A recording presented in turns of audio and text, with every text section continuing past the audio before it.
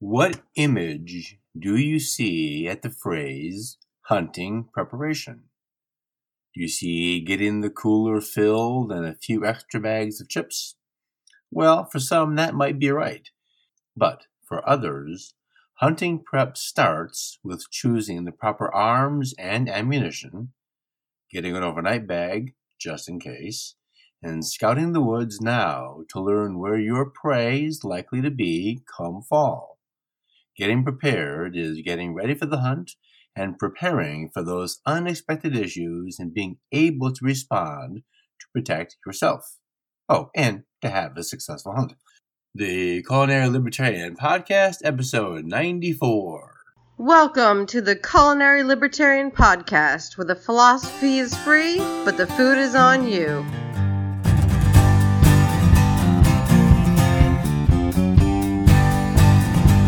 Hello, folks. Dan Reed here, the Culinary Libertarian. Welcome back to the podcast. Happy to have you here. Happy to be here. Blaze a trail over to my podcasts page, culinarylibertarian.com/podcasts, to find all the previous shows, show notes pages. On the podcasts page, you'll also find the social media icons where you can follow the Culinary Libertarian. Click the support hyperlink, and that support page shows you the various podcatchers hosting the Culinary Libertarian Podcast, as well as a few ways you can support the show. Join the Liberty Classroom or McClanahan Academy programs for on-the-go content for history, as well as a wide selection of courses at Liberty Classroom covering politics, economics, and Western civilization. Practice your pastry skills with Kiko's Cakes tutorials in pastry. Kiko is a good teacher, and his lessons are right. Make some yummy desserts for those warm nights following Kiko's video tutorials. He shows you every step of the way so you can make tarts and torts in your own kitchen successfully and fabulously. Grab a coffee mug from my mug store, Cranky Without Coffee, and Etsy store to help with those fabulous desserts. You can also support the show with a few clicks of the mouse and leave a rating and review of the show on your favorite podcatcher.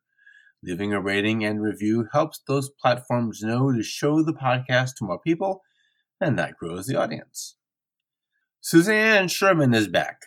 Previously, we spoke about prepping, and before that, we spoke about canning. It was during the canning episode 69, we discussed hunting. Well, Suzanne is here today to get into the weeds, or into the woods, about hunting. As you'll hear, Suzanne is well experienced with hunting.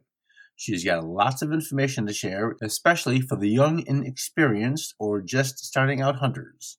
Suzanne, welcome to the Culinary Libertarian Podcast. I am so happy to be back. Thank you again for having me. My pleasure. Before we get rolling here, provide us some basis, some bit of your hunting experience and acquired knowledge as we roll into getting ready for the hunt. I never hunted before until I moved to Utah over 7 years ago, and I learned from just getting out there, having some good teachers, learning about the wildlife, and there's just so much to it, from preparing the food, from preparing for the hunt, all the things we're going to talk about today. Everything we discuss, I have done. Cool. All right, so let's get this first part out of the way first. There is a segment of the population, probably not hunters, who are convinced hunting is unethical. It is not too difficult an opinion to form, but what's missing from their calculation? What's missing, I think, from their calculation is the understanding that hunters are the greatest conservationists out there. We fund, I believe it's from the Robertson-Pittman Act of 1937, we fund conservation far more than they ever do. A percentage of ammunition sales, rifle, firearm sales, even archery, tags, all go directly to into conservation and the preservation of the wildlife and their habitats. So we really are the greatest conservation group out there. Now, so there's the fiat side of conservation. Is it not also the case that hunters are managing the populations of animals? Because now I don't know about this, but I would imagine that a population of animals getting to be too big threatens everybody's well-being, because there's X amount of food and we have X plus 20 of these animals.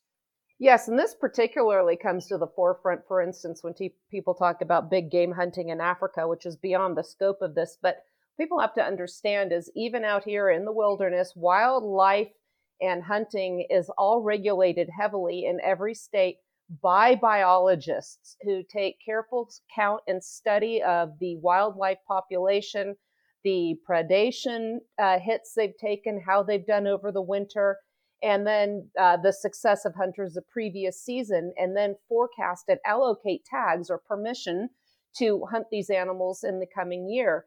So what people don't understand, we're just not out there willy-nilly slaughtering animals as we see fit and for the fun of it.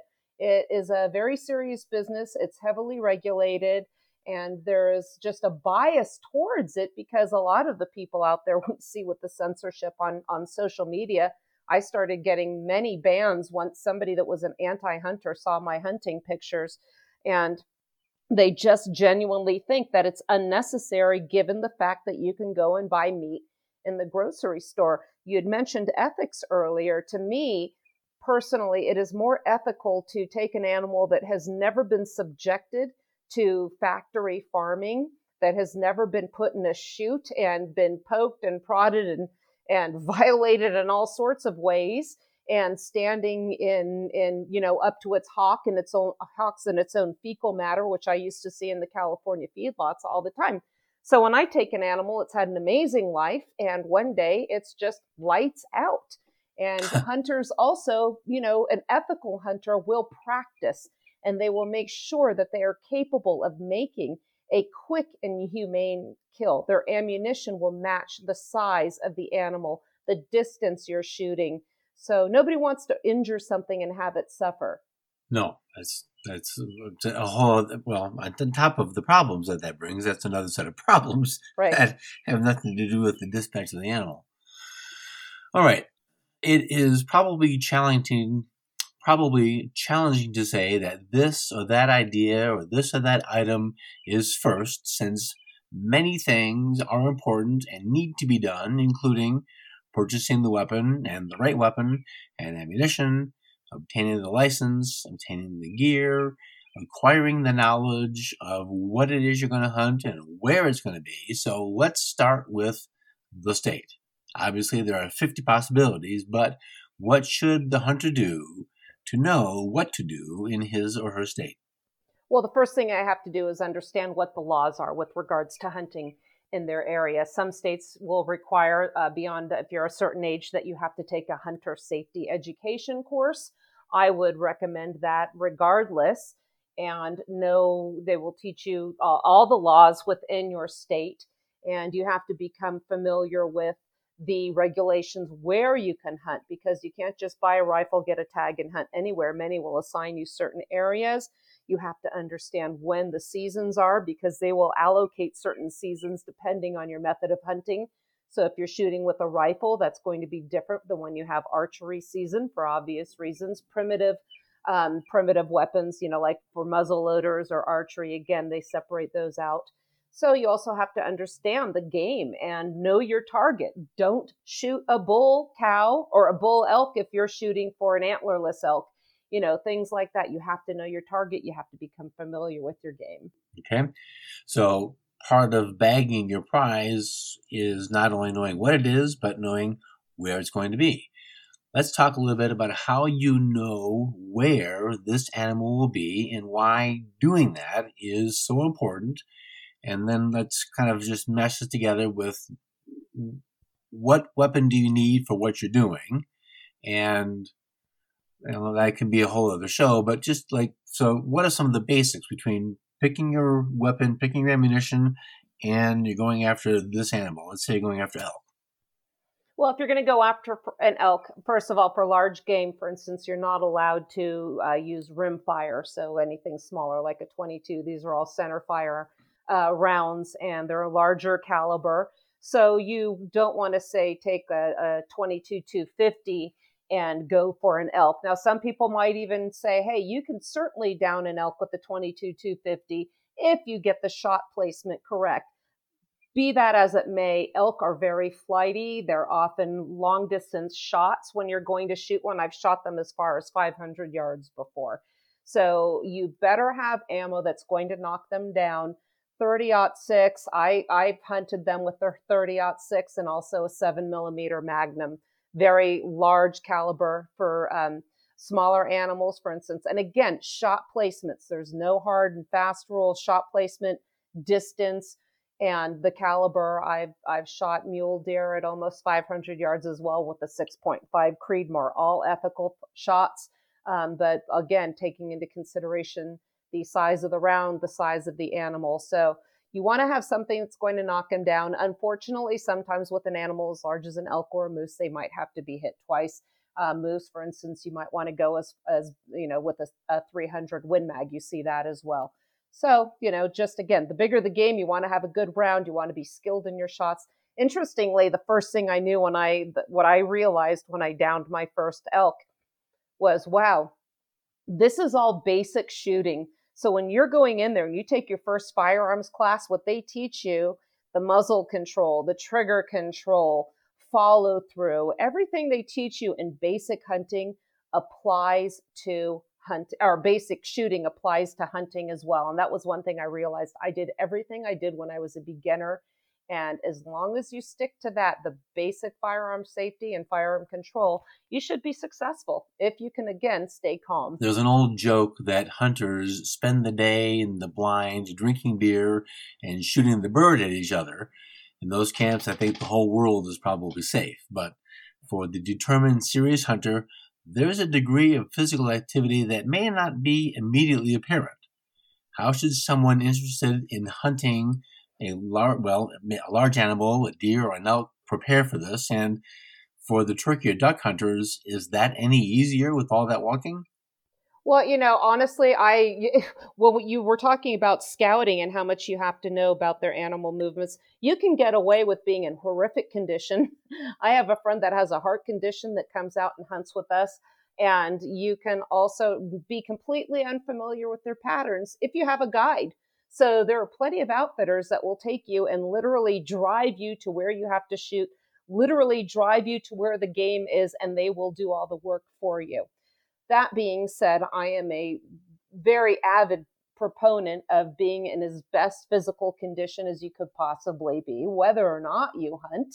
But if you're going to go out there in the wilderness, I also advocate being, again, in really good physical activity. Also, we're going to get into this as well. How do you prepare equipment-wise, and not just with a firearm, but also know that you're going to be healthy enough to make it for a night if you're out there in significantly bad weather conditions. We've had people, we were out elk hunting in central Utah in a place called Price, and one of the vehicles was stuck out at night because some trees had fallen down in high wind and the road home was blocked. And one of the gentlemen out there with the guide was over 70 years old. And guess what? They did not have equipment to stay out overnight. They had to go and be retrieved. So think about being in the best shape you can be in. And if there's anything that's keeping you from being fit enough to hike your way out of a place, make sure that you have gear and people know where you are. Everybody knew where the other members of the party were. So when these people didn't come back by about 10 o'clock at night, they knew exactly where to find them. Oh, no, that's a good plan. Well, so in a little bit in line with that, let's talk about safety gear and electronic equipment. Now, you have already mentioned that you hunt, and in Utah, maybe someone doesn't know that that's high elevations compared to, say, Kentucky.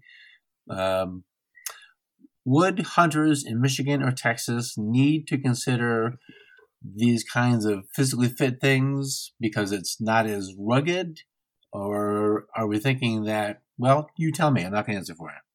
Well, even if you're in an area with lower elevation, again, they can be very cold, they can be very hot. You can plan on any kind of extreme. So be familiar with the terrain in which you're going to be hunting, as well as the weather patterns. So, for instance, somebody hunting, out in Texas in the early fall is going to have significantly different preparedness and preparations for somebody, for instance, hunting antlerless elk out here at 10,000 feet in Utah in January, where we've literally hunted in below zero weather. So you have to consider what you're going to be using. And again, we've had people that have had heart conditions that have come out and hunted with us, and some of them even bring oxygen.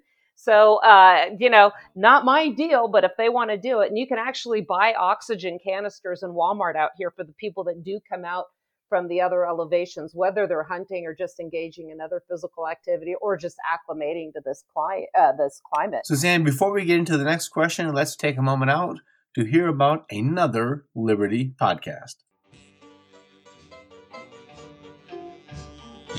Hey everyone, Jake here, host of the Tasting Anarchy podcast. Join my co-host Mason and I each week as we explore the world of wine and alcohol through a Liberty lens. You can find us on all your major podcatchers, tastinganarchy.com, or Tasting Anarchy on Twitter. Tasting Anarchy, your wine and liberty podcast. Find out how much government is in your drink.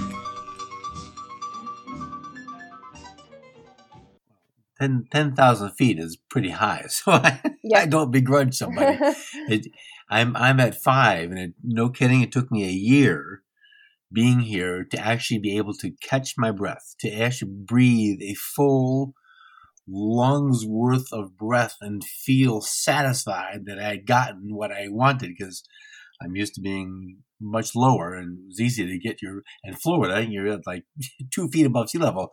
It's easy to get a good breath of O2 down there, but it was hard up here. Yeah, when I moved here, we're at about 6,200 feet where my home is. And I agree, it took almost a year where I wasn't taking those big, those slow, deep breaths that it would take to feel like you're fully oxygenated. And the fun side is when I'd go to California and visit family and I'd go for a little jog, I was surprised I could just keep going and going forever. Yeah. But people do. So it's really important to take into consideration things like that, then the altitude. And again, if you're doing this on your own, this is something you need to know. But a lot of people, especially on these high-end hunts where it's really expensive, they just get the outfitters, and the outfitters will tell them everything they need to know. But again, even my friend that came out one time on a moose hunt, and I helped guide that hunt, he was really struggling. And it turned out later he was diagnosed with AFib. So we were lucky that we didn't have a significant issue out there, and he's not able to come out and hunt this year. Dang. Well, yes, luck is there. Yep. All right, so we want, probably, if you're going guideless, some degree of physically fit and safety gear. Our hunter needs arms and ammunition. That's obvious. Let's talk a little bit about what kind of electronic equipment we need for some safety in case something happens, and what else would we need to bring with us to either keep ourselves safe because we have to stay overnight, or to make sure the hunt is successful. Well, let's talk a little bit about technology and safety gear. First of all, with many of the places I go, there is absolutely no cell service whatsoever. I would recommend a satellite phone. An outfitter that I go out with, my friend that I help guide, he has a sat phone. I believe Garmin has an option for a sat phone, and for also geo devices where you can learn the maps where you are. And also your smartphone. If you have a smartphone, I actually wrote an article for Survival Dispatch on how you could use your smartphone in a survival situation. There are apps on there that will show you hunting boundaries, where property boundaries are, and also the elevation changes in the land. So they'll have the what are those called? Those topographical maps. So you can see how you're going to be climbing and where those are. And you can get free downloadable apps for that on your smartphone. So that's another way to do it. And also, if your battery dies, have a backup, have some sort of a solar rechargeable option for your phone. And, you also use your smartphone if you have to take any pictures of where you've been, if you get lost. So have a contingency plan if you get lost, which is very much of a possibility out in some of these wilderness areas. Just to clarify, in case someone doesn't know, what is a sat phone? Satellite phone. So rather than relying on your ISP or your service provider like Verizon or T-Mobile, whatever you happen to be using, this will be a certain product that will connect to a satellite that is connected with that device. They're expensive, but it can be a lifesaver. Well, then it's probably worth it if that's going to be a thing you need to have.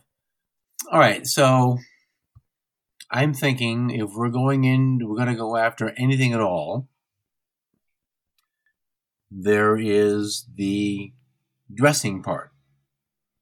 I would imagine we don't want to leave entrails in the woods for wolves or other things to find, because probably there's some sort of recycling there. But I think we're also inviting some trouble. So do we need to have bags? Do we need to have some way to... You're not carrying an elk off the mountain. That's not happening by yourself. So how are we doing this? What's happening here?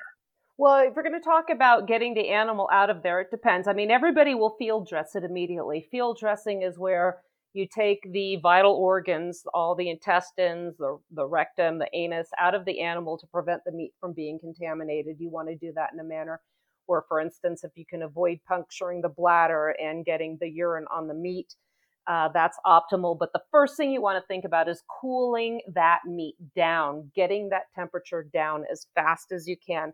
So the first thing you want to do is do that, cut the throat, get the blood out of the animal. All this will affect, on a positive manner, the taste of the animal. If you do it incorrectly, some people will find that really gamey taste, and they don't like that.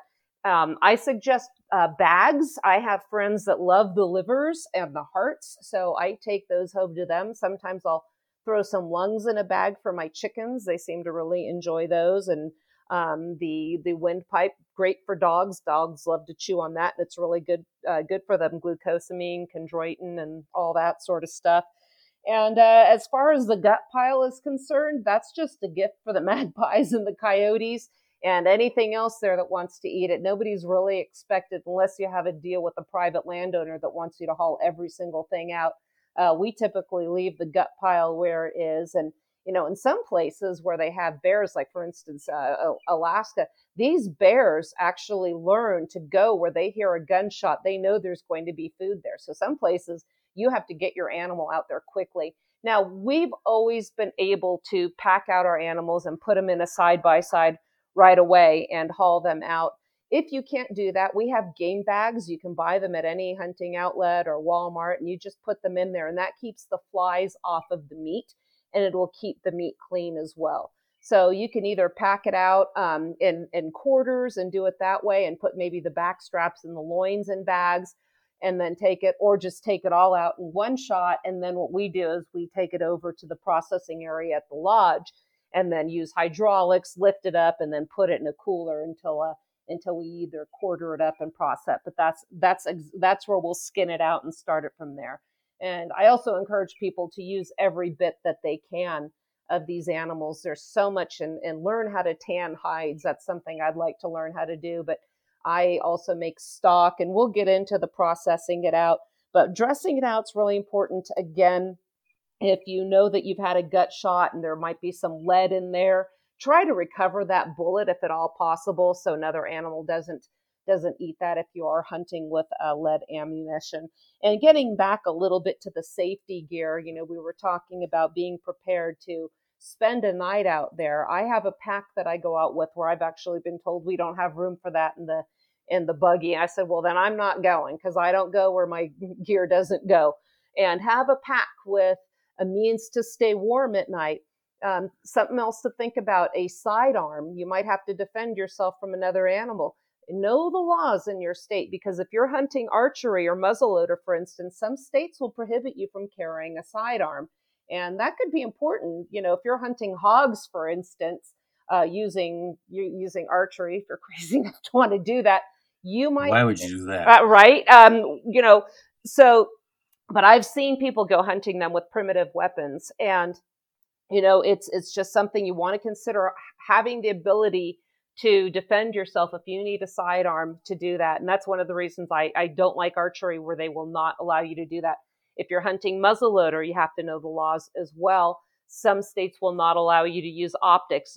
Utah, for instance, just started allowing people to use a 3x9 scope, but I believe that's the highest magnification, which is fine because anything bigger, you can't shoot a muzzleloader that far out and be accurate anyway. So think about the safety equipment, notification, signaling. I had given a friend of mine, my outfitter friend, these they look like little hockey pucks, and they have signaling. They're like little electronic signaling devices like road flares, but they're battery operated, also with LED lights, so you can use them as flashlights. They circle around with the lights, or they'll blink, whatever. You can set them in any way. Sets of 3, where they do 3 bursts of light for instance, universal signal for being that you're in trouble. So know those signals, how you can get help. And the person I gave this to, they were hunting, and one of the snowmobilers went off the trail, and it was dark, and they took hours trying to find this guy. So, well, did you give him one of those beacons I gave you? No. That would have made things a lot easier for everybody. Same thing about being prepared to spend the night. We get a lot of, this is a rich man's game out here in Utah, and they took some guys out in their 70s, and the machine broke down. Again, we call them the side-by-sides. This one could, I think, hold 6 people, and they were on tracks. Well, that's great for getting out there in the snow. Not so great if they broke down. My friend had to hike out. Took him 4 hours hiking through the deep snow to get to a road and get somebody to come up there. So imagine somebody in their 70s sitting in one of these vehicles. And I said, well, did they have their survival gear? Nope. So, yeah, it can either be an experience where you might be impatient because you're not going where you want to go, or it could actually be a perilous situation. One pack and the proper gear could make the difference. Have a means to start a fire, have a means to stay warm, have a means to make an extra shelter, know how to make an extra shelter. I'm a tarpaholic. I won't go anywhere without a tarp. There are so many things you can do to make one. Know some basic knots so you can put a ridge line up between trees, swing a tarp over it, learn some basic shelter building. Great stuff that can make a very unpleasant situation much more tolerable. So that really falls into preparedness and proper safety gear when you go out there. Oh, good ideas.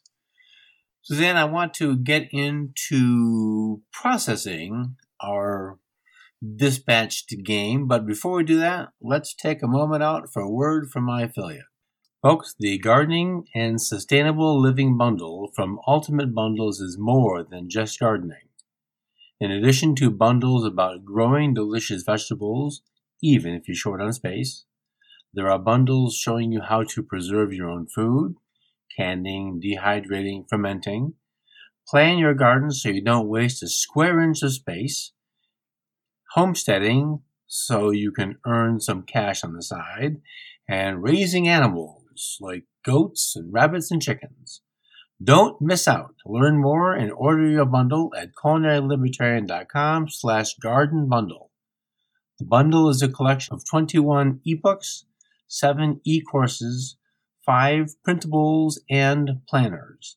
That's 33 bundles in all.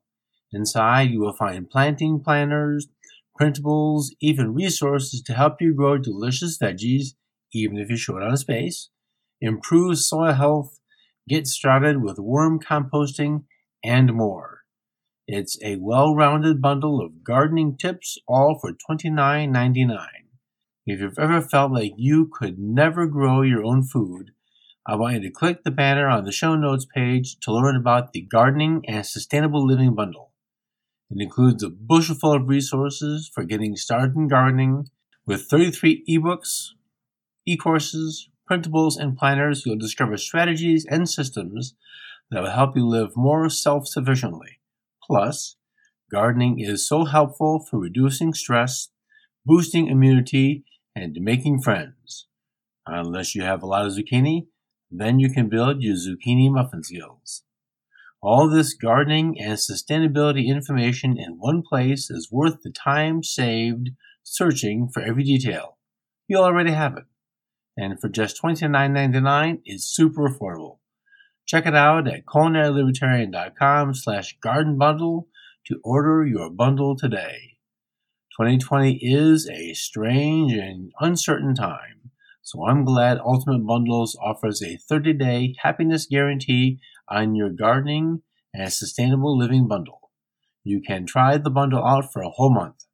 Then, if your job situation changes or you decide you don't need the bundle any longer, simply email their customer happiness team to get your money back. Click culinarylibertarian.com/garden bundle to start your garden journey today. Now let's get back to the show. All right, so we've bagged our animal. We've left the remains there for the bear because he heard the shot, and we scooted out of the way. Now,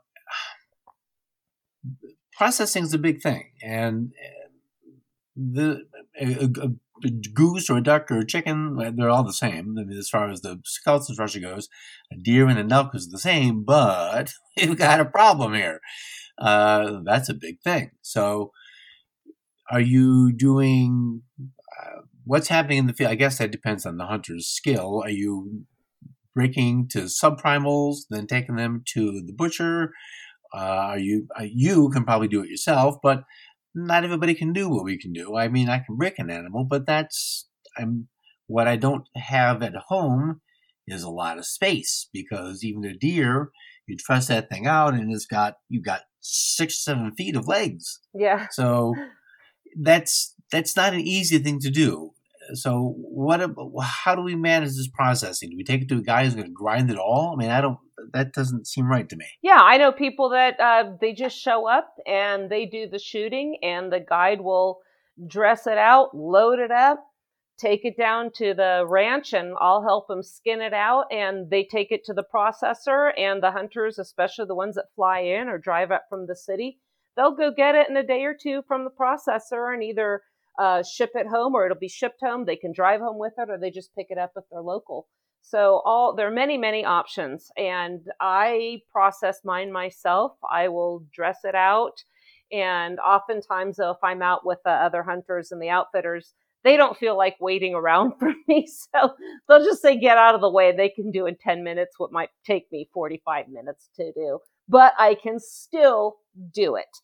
Right. So we have the first step is to make sure that the animal is actually dead. And, there are ways to do that, ways to approach it. You want to approach it away from the back so it doesn't strike out at you. And then once that's, again, where you drain the blood, where you cut the entrails out, do all that we already covered. Let's say now you are of the persuasion that you want to do it yourself. Because if you weren't, everyth's been done for you at that point. You took your shot, now everything's done, and here's the address for the processor, tell them exactly what you want to do with it. So I get mine home, we'll take it down to the lodge, quarter it out. I'll throw it in the back of my truck once that's quartered out. And I'll just take a piece of it at a time and start working at it in my kitchen. And I have a big DeWalt saw, and I just saw away at that thing and process it here. So the first thing I do is cut out the loins and the back straps. And the loins we typically eat within a day or two. I've literally seasoned them while they were still warm and thrown them on the grill. Back straps, we'll slice them up, and that's typically, something we'll share right away. And when it comes to venison, other than the loins and the back strap, I grind everything. My elk, I will make steaks from the hindquarters, in addition to the back straps and loins, and then I like to grind the rest of it. Something else I like to do is after I grind it, particularly venison, I'll do some with the harder cuts to butcher up that don't really work well for steak, and if I don't want to make stew, is I will grind it and then treat it just like hamburger that I'm going to cook in any recipe. So I will season it with salt and pepper and add some chopped onions and fry it up, saute it, and then put it in pressure cans. I'll put it in jars that are quart sizes with some water and process that. And what you need to do for that is process it 90 minutes at 15 pounds in my altitude. And then I'll have something ready to go, which is really convenient. So if you want to make a taco salad, you just add taco seasoning. If you want to make a spaghetti sauce or lasagna, then you just add Italian seasoning. So I keep it really generic, and then I can build whatever I want with it. I'll actually send you the picture if you want to share it for the podcast. I just made elk enchiladas for my family the other day. And that was just by opening a jar and putting in some, I added some chili, some cheese, and enchilada sauce and onions and olives on top. And there was my meal. It literally took 10 minutes to throw together because I'd done all the work ahead of time. I also have a vacuum sealer, and I have other bags. So whatever I do freeze, I vacuum seal on my own. And then I have a freezer just dedicated to game. Cool. I did see that picture of the enchiladas. They were good. Probably the hunter would need to know in advance what butcher shop near him is available and what they're willing to do. Because I would imagine that maybe they're just not prepared to separate tender meat from tough meat, which would either be turned into grind or for stew, which, at a restaurant, that's what we did. We went through the whole thing and this is all saute worthy. That's premium plate price versus the grind or the stew worthy, which is less so, but we knew what we were doing. We had the space and the containers and all that for it. But, hunting time, maybe the butcher shop is really busy. Maybe they want to do that. Know ahead of time. Have a relationship with your local processor. Tell them, hey, I'm going out on a hunt, and this is what I'm going to go and hopefully bring back to you. Do you have the space for it, and what's your turnaround time? And they can either take you or they don't. But I don't see many of them wanting to turn down any business.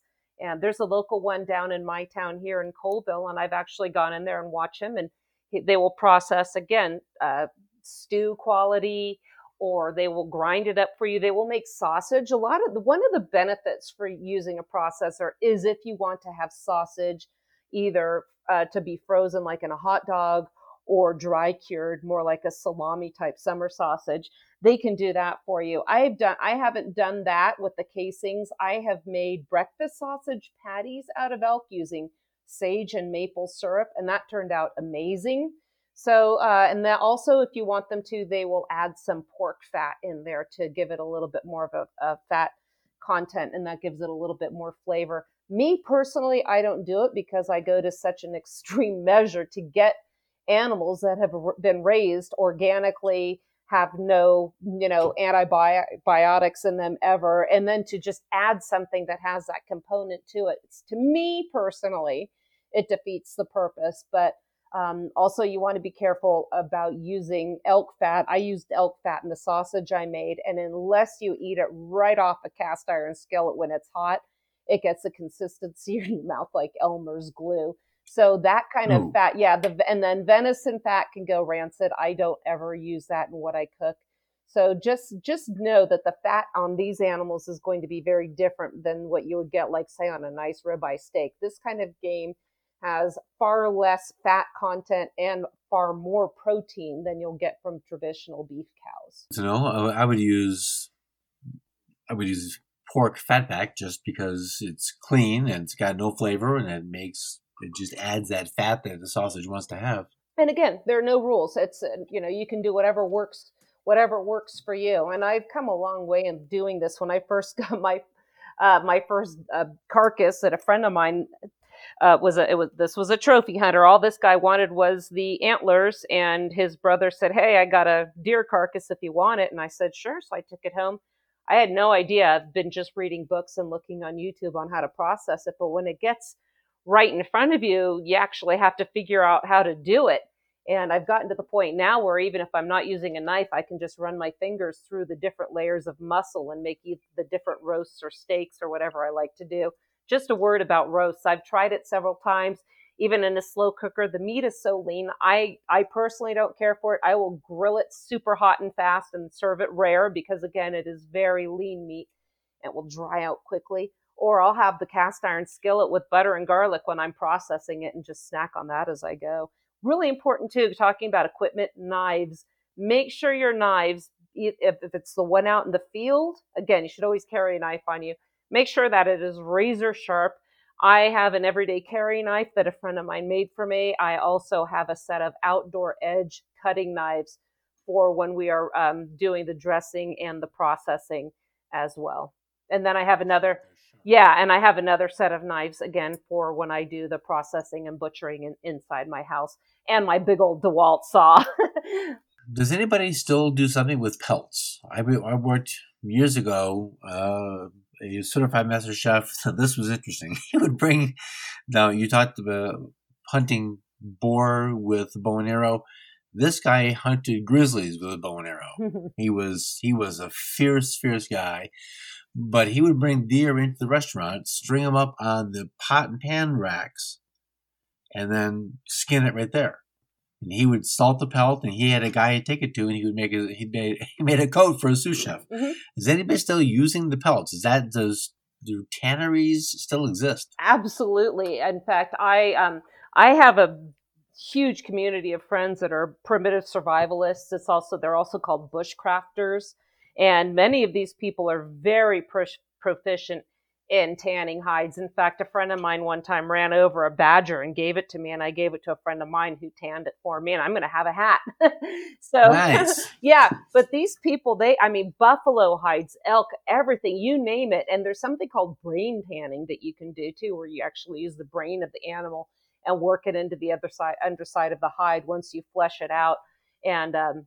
And then soften it, and you get a really soft hide. But I know countless people that practice tanning, and they make outfits and shoes and all sorts of things, purses, you name it. I have elk ivories that I'm going to make a necklace with, and they use every part of the animal, and every part of the animal as well. When I process my meat, I also make elk stock. So I see parts of the animal that are thrown away that I cut off, like the hocks, parts of the spine and the sinewy tissue, connective tissue, and that meat scraps all goes into a 20-quart stock pot with some herbs, some seasonings, and I will simmer that at least overnight, sometimes for 2 or 3 days, and then I'll pressure can that as well. And it's an amazing base for soups and stocks. And I see so many people that just take the meat and just leave all the bones and throw them in a dumpster. And it just kills me, because I think, man, you could make some of the best stock with that. Because again, you have the collagen from the connective tissue, glucosamine, chondroitin, all of this is good for keeping your joints in good shape. A lot of protein, no sodium unless you want to add some salt. So it's a great base for soups, stews, chili, you name it. And even if you just want to sip on it. It's funny, my younger son, whenever he gets some sort of a stomach bug or hasn't felt well, that's always the first thing he wants to eat is elk stock. Yeah, the wasting of bones is it makes me cringe just thinking about it, because I'm just I want the stock. I want to make something. Yeah, and well, not only that, but you can make other things with them. You can make knife handles with them. I have friends that there's a little bone in the ankle of these animals that they use for a part of making a friction fire. So, if you're going to use a hand drill, for instance, they put this in your hand, and you have the stick that you use to rub against the wood on there, and you rub that, and that keeps something that for your hand to hold that stick on the hand drill. So, there are all sorts of things. I have a friend that makes purses with the bottom part of the feet on there. She skins those and uses that and makes purses out of them. So I would encourage people to use as much of these as you can. These animals gave their lives. I shot a buck deer in 2017. I thought it was a beautiful deer. It was only a 3x3, but guess what? He's on my wall. I didn't shoot him because I wanted him on my wall. I wanted the meat, and he was a perfect candidate for that. And I thought, you know what? I'm going to remember this day. It was a really great deer. I had great friends with me. And I'm looking at him right now. So I also, just to talk for a moment about the whole trophy hunting myth.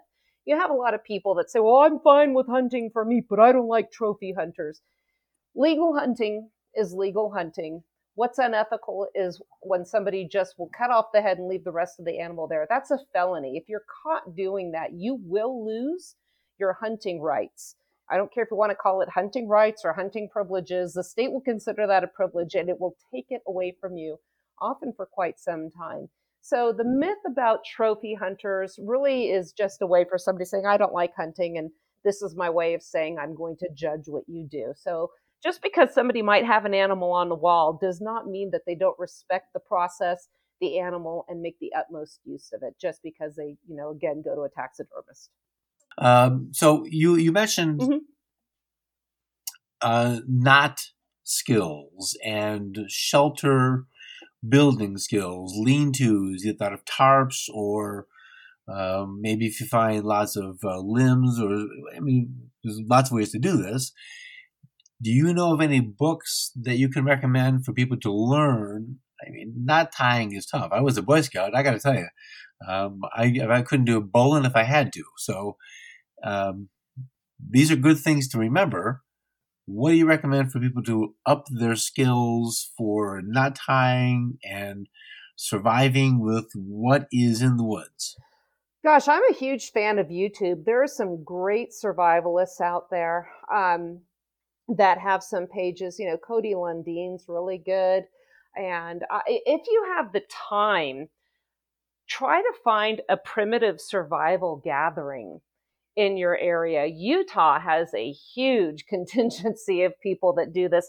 In fact, we just had a gathering in Tabiona, Utah, and when you go to these, you learn about, again, the rigging, setting up a ridgeline for building shelters. We talked about that, how to make pottery, how to make knives, how to tan hides, how to process meat, just all sorts of survival skills, tracking, and pretty much anything that you need to learn. If you can take the time and go to one of these. There's one coming up in September in Rexburg, Idaho, called Rabbit Stick. It's probably the largest one. There's Sky Earth in Dallas. There's Winter Count, that's in February in the Phoenix, Tucson, somewhere down there in that area. There's another one in October called Between the Rivers, and that is up in Eastern Washington. I would highly recommend, if anybody can do it, to get out there and spend some time. There's no shame in going with an RV. Yes, they call it a primitive survival gathering, but it's really a misnomer. They're pretty much outdoor skills classes. So if you are at all seriously interested in this topic, I would recommend going to those. And then you just go around on YouTube, find some places, even on Facebook pages, and you can sort out who's reputable and who isn't. And if anybody's interested, they can reach out to me, and I can certainly point them in the right direction. Awesome. And speaking of that, why don't you remind everybody how they can contact you if they have information or questions they want to ask? How can they reach you? Sure. I have a website. It's Suzanne C. Sherman, Suzanne, C for Christina, but just the letter C, Sherman, Sherman, .com, and you can reach me there, send me an email. You can read my blogs. Many of them have to do with preparedness and the topics we discussed about canning and food preservation, that sort of thing, as well as published articles. And again, from that platform, you can reach me. I also have a podcast on preparedness, hunting, etc., called The Red Hot Chili Prepper, and chili is spelled Chilly. It's kind of a play on words because I live in the coldest town in Utah. So if they want to follow me there, we do podcasts and preparedness discussions on a regular basis. Cool. All right. Well, since this is your wheelhouse, is there something you want to make sure you tell me that I didn't ask you? No, I think I just want people to have an appreciation for what a hard thing it is to go out there and go out and hunt. Even if you have an outfitter, there can be some absolutely horrific weather conditions that you're going out there, and don't be so quick to judge. You might think that hunting is cruel, it's unnecessary, but I submit to you, as somebody that likes to live a life of preparedness, we've seen a bit of a meat shortage, what was going on with the COVID and the government response to it. And it was really hard to get chickens. We saw a run on pork. You couldn't get a lot of meat here. Think about what's going to happen to you and your family if you could no longer purchase meat in the store. How are you going to acquire it? Are you going to go out there and hunt it yourself? I also wrote an article for Survival Dispatch where you can raise livestock, small livestock in your own apartment. So, you might think that it's unnecessary today, but at some point you might need to be more responsible for acquiring your own source of protein, particularly animal protein. So, the vast majority of hunters do their very best to be ethical, to not make the animals suffer, and very much look down on people that don't treat the animals with respect the dignity they deserve, and make the utmost use of the animal and not just the meat. Very good. Well, thank you for your time today. I'll say afternoon, but it may not be. Who knows? Doesn't matter anymore. Nobody goes to work anymore anyway these days. It doesn't make any difference at all. Sun's up, must be daytime. Okay. Yeah. And also, I have a note on here about preparing for processing. If you decide that you want to do this at home and do the processing, line up everything before your trip. Have everything set before you go. If you want to try and can your meat, make sure you have the stock pot. Make sure you have the pressure canner. Make sure you have the jars, the lids, everything you're going to need, because when you've been busy and you need to get this done, you don't want to have to try and scramble and get everything, particularly right now, since supplies are running low. Amazon, if you're just buying your stuff online or whatever else you're using, we know it's taking longer. Get your stuff laid out ahead of time. Sight your rifles in early, your arrows, your bows, arrows, whatever you're using, make sure everything's ready to go ahead of time. Also, make sure you have all the ammo necessary. I had taken my son on an elk hunt. I went on another one a few days later. Guess what he had in his pocket? My box of rounds. I literally had 2 rounds, and I had to shoot an elk at 400, and I hit her once, and then she went up to almost 500 yards, and I had 1 round left. Fortunately, I made good use of it and dropped her, and she didn't suffer. So make sure everything's ready before you get going. Don't try and get everything together the day of the hunt, the morning of the hunt, or the night before. Be prepared. Well, in the kitchen, we called that mise en place, which I made a joke of it. Mise en place is French for get your together. Yes. Great advice. All right, well, have a fabulous afternoon there in the 6500, and I will speak to you soon. Thank you, my friend. Thanks a lot. Bye-bye. All right, folks, that's going to do it. What we were talking about a little bit, Suzanne and I, was fundamentally life in the old ways. There was a time when there was a specialized knowledge of living in the area where you lived, and we've collectively lost a lot of that. So Suzanne's knowledge of Utah wouldn't apply necessarily to Texas, but somebody has put together a book called The Lost Ways, which is available either in digital or physical, and I'm going to put an affiliate link to that on the show notes page. This is the kind of thinking that is necessary for a time out in the woods, or if some other terrible thing like a pandemic happens, what do you do? So the Lost Ways book purchase comes with 3 bonuses. Those books are What Every Survivalist Should Grow in His Backyard, How to Outlive an EMP, The Early Pioneer Ways, and a step-by-step guide to building your own can rotation system.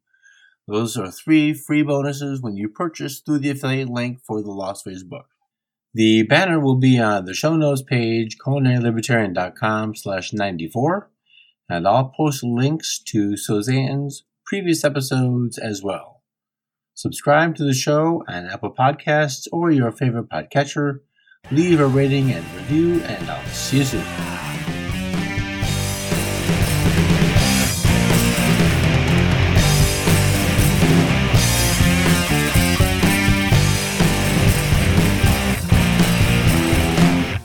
Music for the Culinary Libertarian podcast is provided by Matthew Bankert at mattbankert.com. Fun. How are you doing? How's your summer going? I just read on Facebook that Kate has made face masks mandatory July 1st. And I'm really pissed about it. Well, they're doing that in my county as well. So I had to work out today with a mask, and I go anaerobic in these classes. I work out so hard. So I thought, well, I'll give it a go. So the first thing I did was I pulled the lining out of the mask. It was one of those little surgical masks. And then I tore 2 holes in it. I tore a hole over my nose and I tore a hole over my mouth, and I just faced the wall so nobody could see. And when we went outside to get fresh air, one woman goes, "Oh, your mask has a hole in it?" And I said, "Yeah, it's just as effective as those N95 masks now." Well, I have cheesecloth. I was going to make one out of cheesecloth. Oh, that's brilliant. I think I have cheesecloth. And anybody who says it doesn't work, are you a virologist? Are you an epidemiologist? Yeah. I have 2 coming. I have fishnet stockings. I'm going to make one out of, and then another one's a Confederate flag. Yeah, So I